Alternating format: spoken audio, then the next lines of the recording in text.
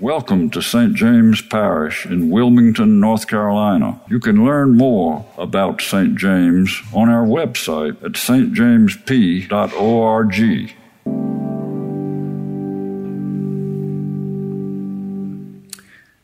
Grace to you and peace from God our Father and the Lord Jesus Christ.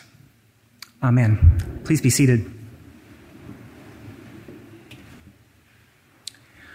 I don't know about you, but I've often thought it would be great to have some kind of documentation of what Jesus was like growing up.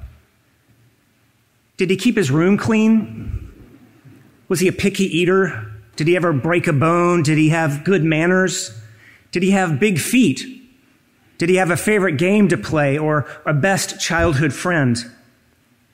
I wonder, was there someone like our own Cookie Cantwell or Jane Rippey who facilitated youth events for Jesus and his friends at a first century equivalent of Starbucks? Can you imagine such a place? We don't know. In fact, in all of the Gospels, Matthew, Mark, Luke, and John, there are only 4 chapters that describe the first 30 years of Jesus' life on earth. Those same Gospels have a combined 85 chapters that deal with the last 3.5 years of his life.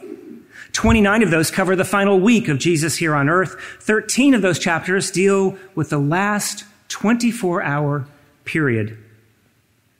So while it would be cool to get more than a peek at the little baby Jesus in the manger, that's a quote from a film, Talladega Nights, it would be awesome to have more than a story or two about teenage Jesus in the temple.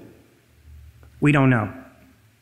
What might be the takeaway is that the grand finale of the good news, the Gospels, wasn't Jesus, the fun kid.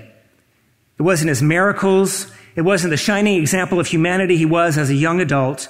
All of that is wonderful to think about and informs who he was, but it was his last week, his death on the cross, and of course, his resurrection that deserves, rightly, our focus. And in our gospel today, we are almost there. We are in the last town before Jerusalem, Jericho. The city of Jericho sits almost 800 feet below sea level, with the Jordan River on one side and about 3,600 feet of elevation in front of it. The road to Jerusalem, 15 miles of steep hills and valleys. It's a tough hike.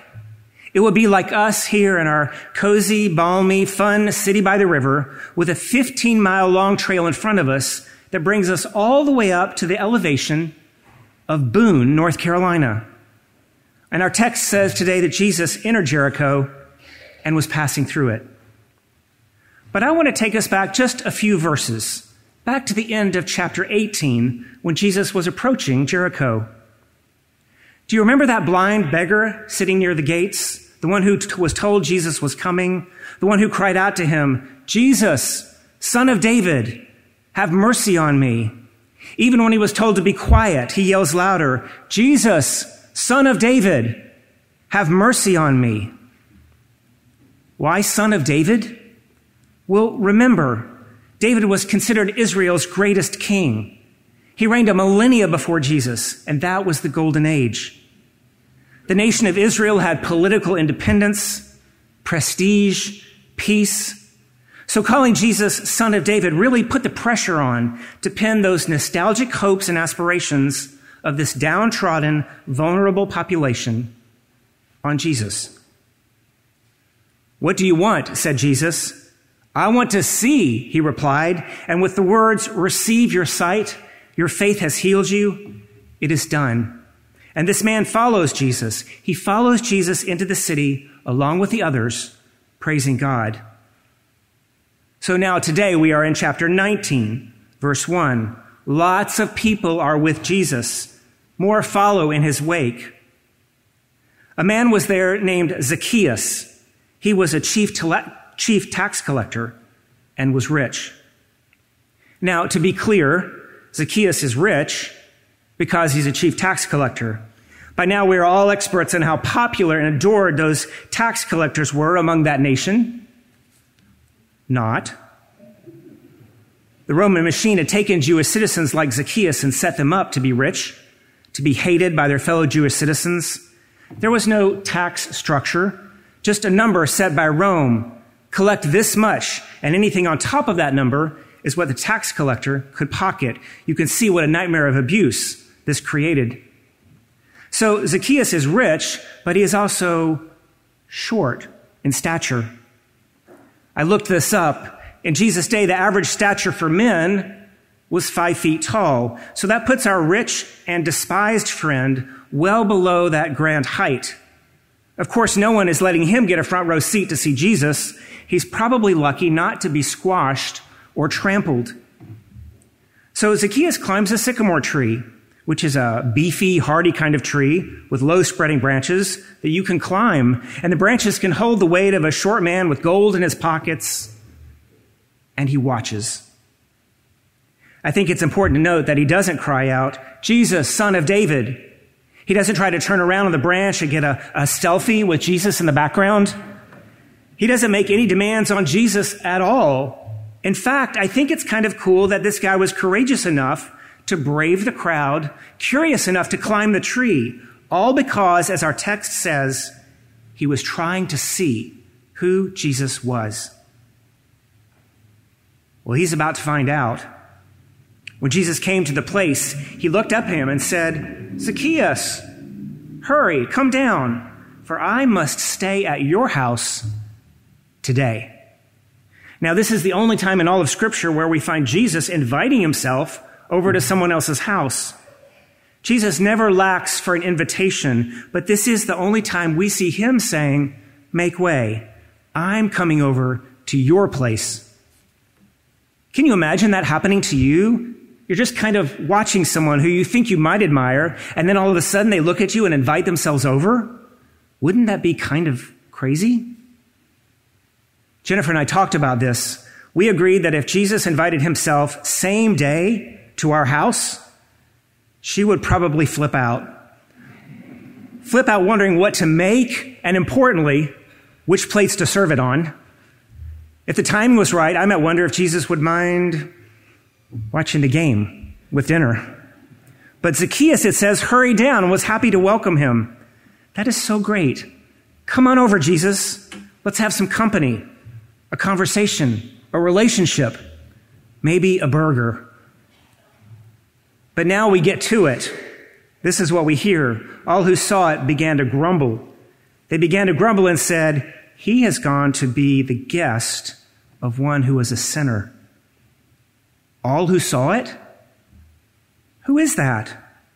Do you remember that beggar that Jesus just healed in the last chapter? I'll bet he was there with them, since it says he followed Jesus. Maybe all of those people who saw that miracle, they are there as well. There's a whole host of people who got peeved because Jesus loves this short, rich guy just as much as he loved that beggar. He loved him even though Zacchaeus didn't cry out to him. He loved him even though he was a sinner. And all the rest of those folks who, by the way, are sinners as well, they don't like it. It turns out that believers, new believers, even unbelievers alike, get their noses out of joint at times because Jesus loves everyone. But look, Jesus doesn't really care what the crowd thinks. He's doing his Father's work. He isn't going to kowtow to the whim of the crowd. I wonder if you've ever noticed in your life when you're doing your best to do a work for the Lord, not for your ego, not for your glory, but for God's glory, that there is usually someone who might grumble or malign you or criticize you or decide they are hurt by the truth of your work. You got to get to that place of peace that we see in our gospel today. Jesus is going to love all people, no matter if the people don't love him back, even after he has shown grace and mercy and healing. I think Zacchaeus saw it, though. He heard the muttering, but his focus stayed on Jesus. Zacchaeus stood there and said to the Lord, "Look, half of my possessions, Lord, I will give to the poor. And if I have defrauded anyone of anything, I will pay back 4 times as much." Now, according to the law of Moses, a 4-fold reparation payment is way overkill. If someone came clean about defrauding someone, the repayment was only 20% of the original worth. That's in the law of Moses. But fourfold? That was reserved only for when lives were ruined, when something was irreparably harmed. That's what Zacchaeus offered, above and beyond what he owed. I want you to hear this. Zacchaeus didn't say those words to earn salvation. He said them from a changed heart, simply as a statement that demonstrated salvation. Today, salvation has come to this house. That's the response from Jesus. We are all of us beggars, and we are all rich. And even the tallest person is short in stature at some point. In Romans chapter 3, Paul puts it this way: all have sinned and fall short of the glory of God and are justified freely by his grace through the redemption that came by Christ Jesus.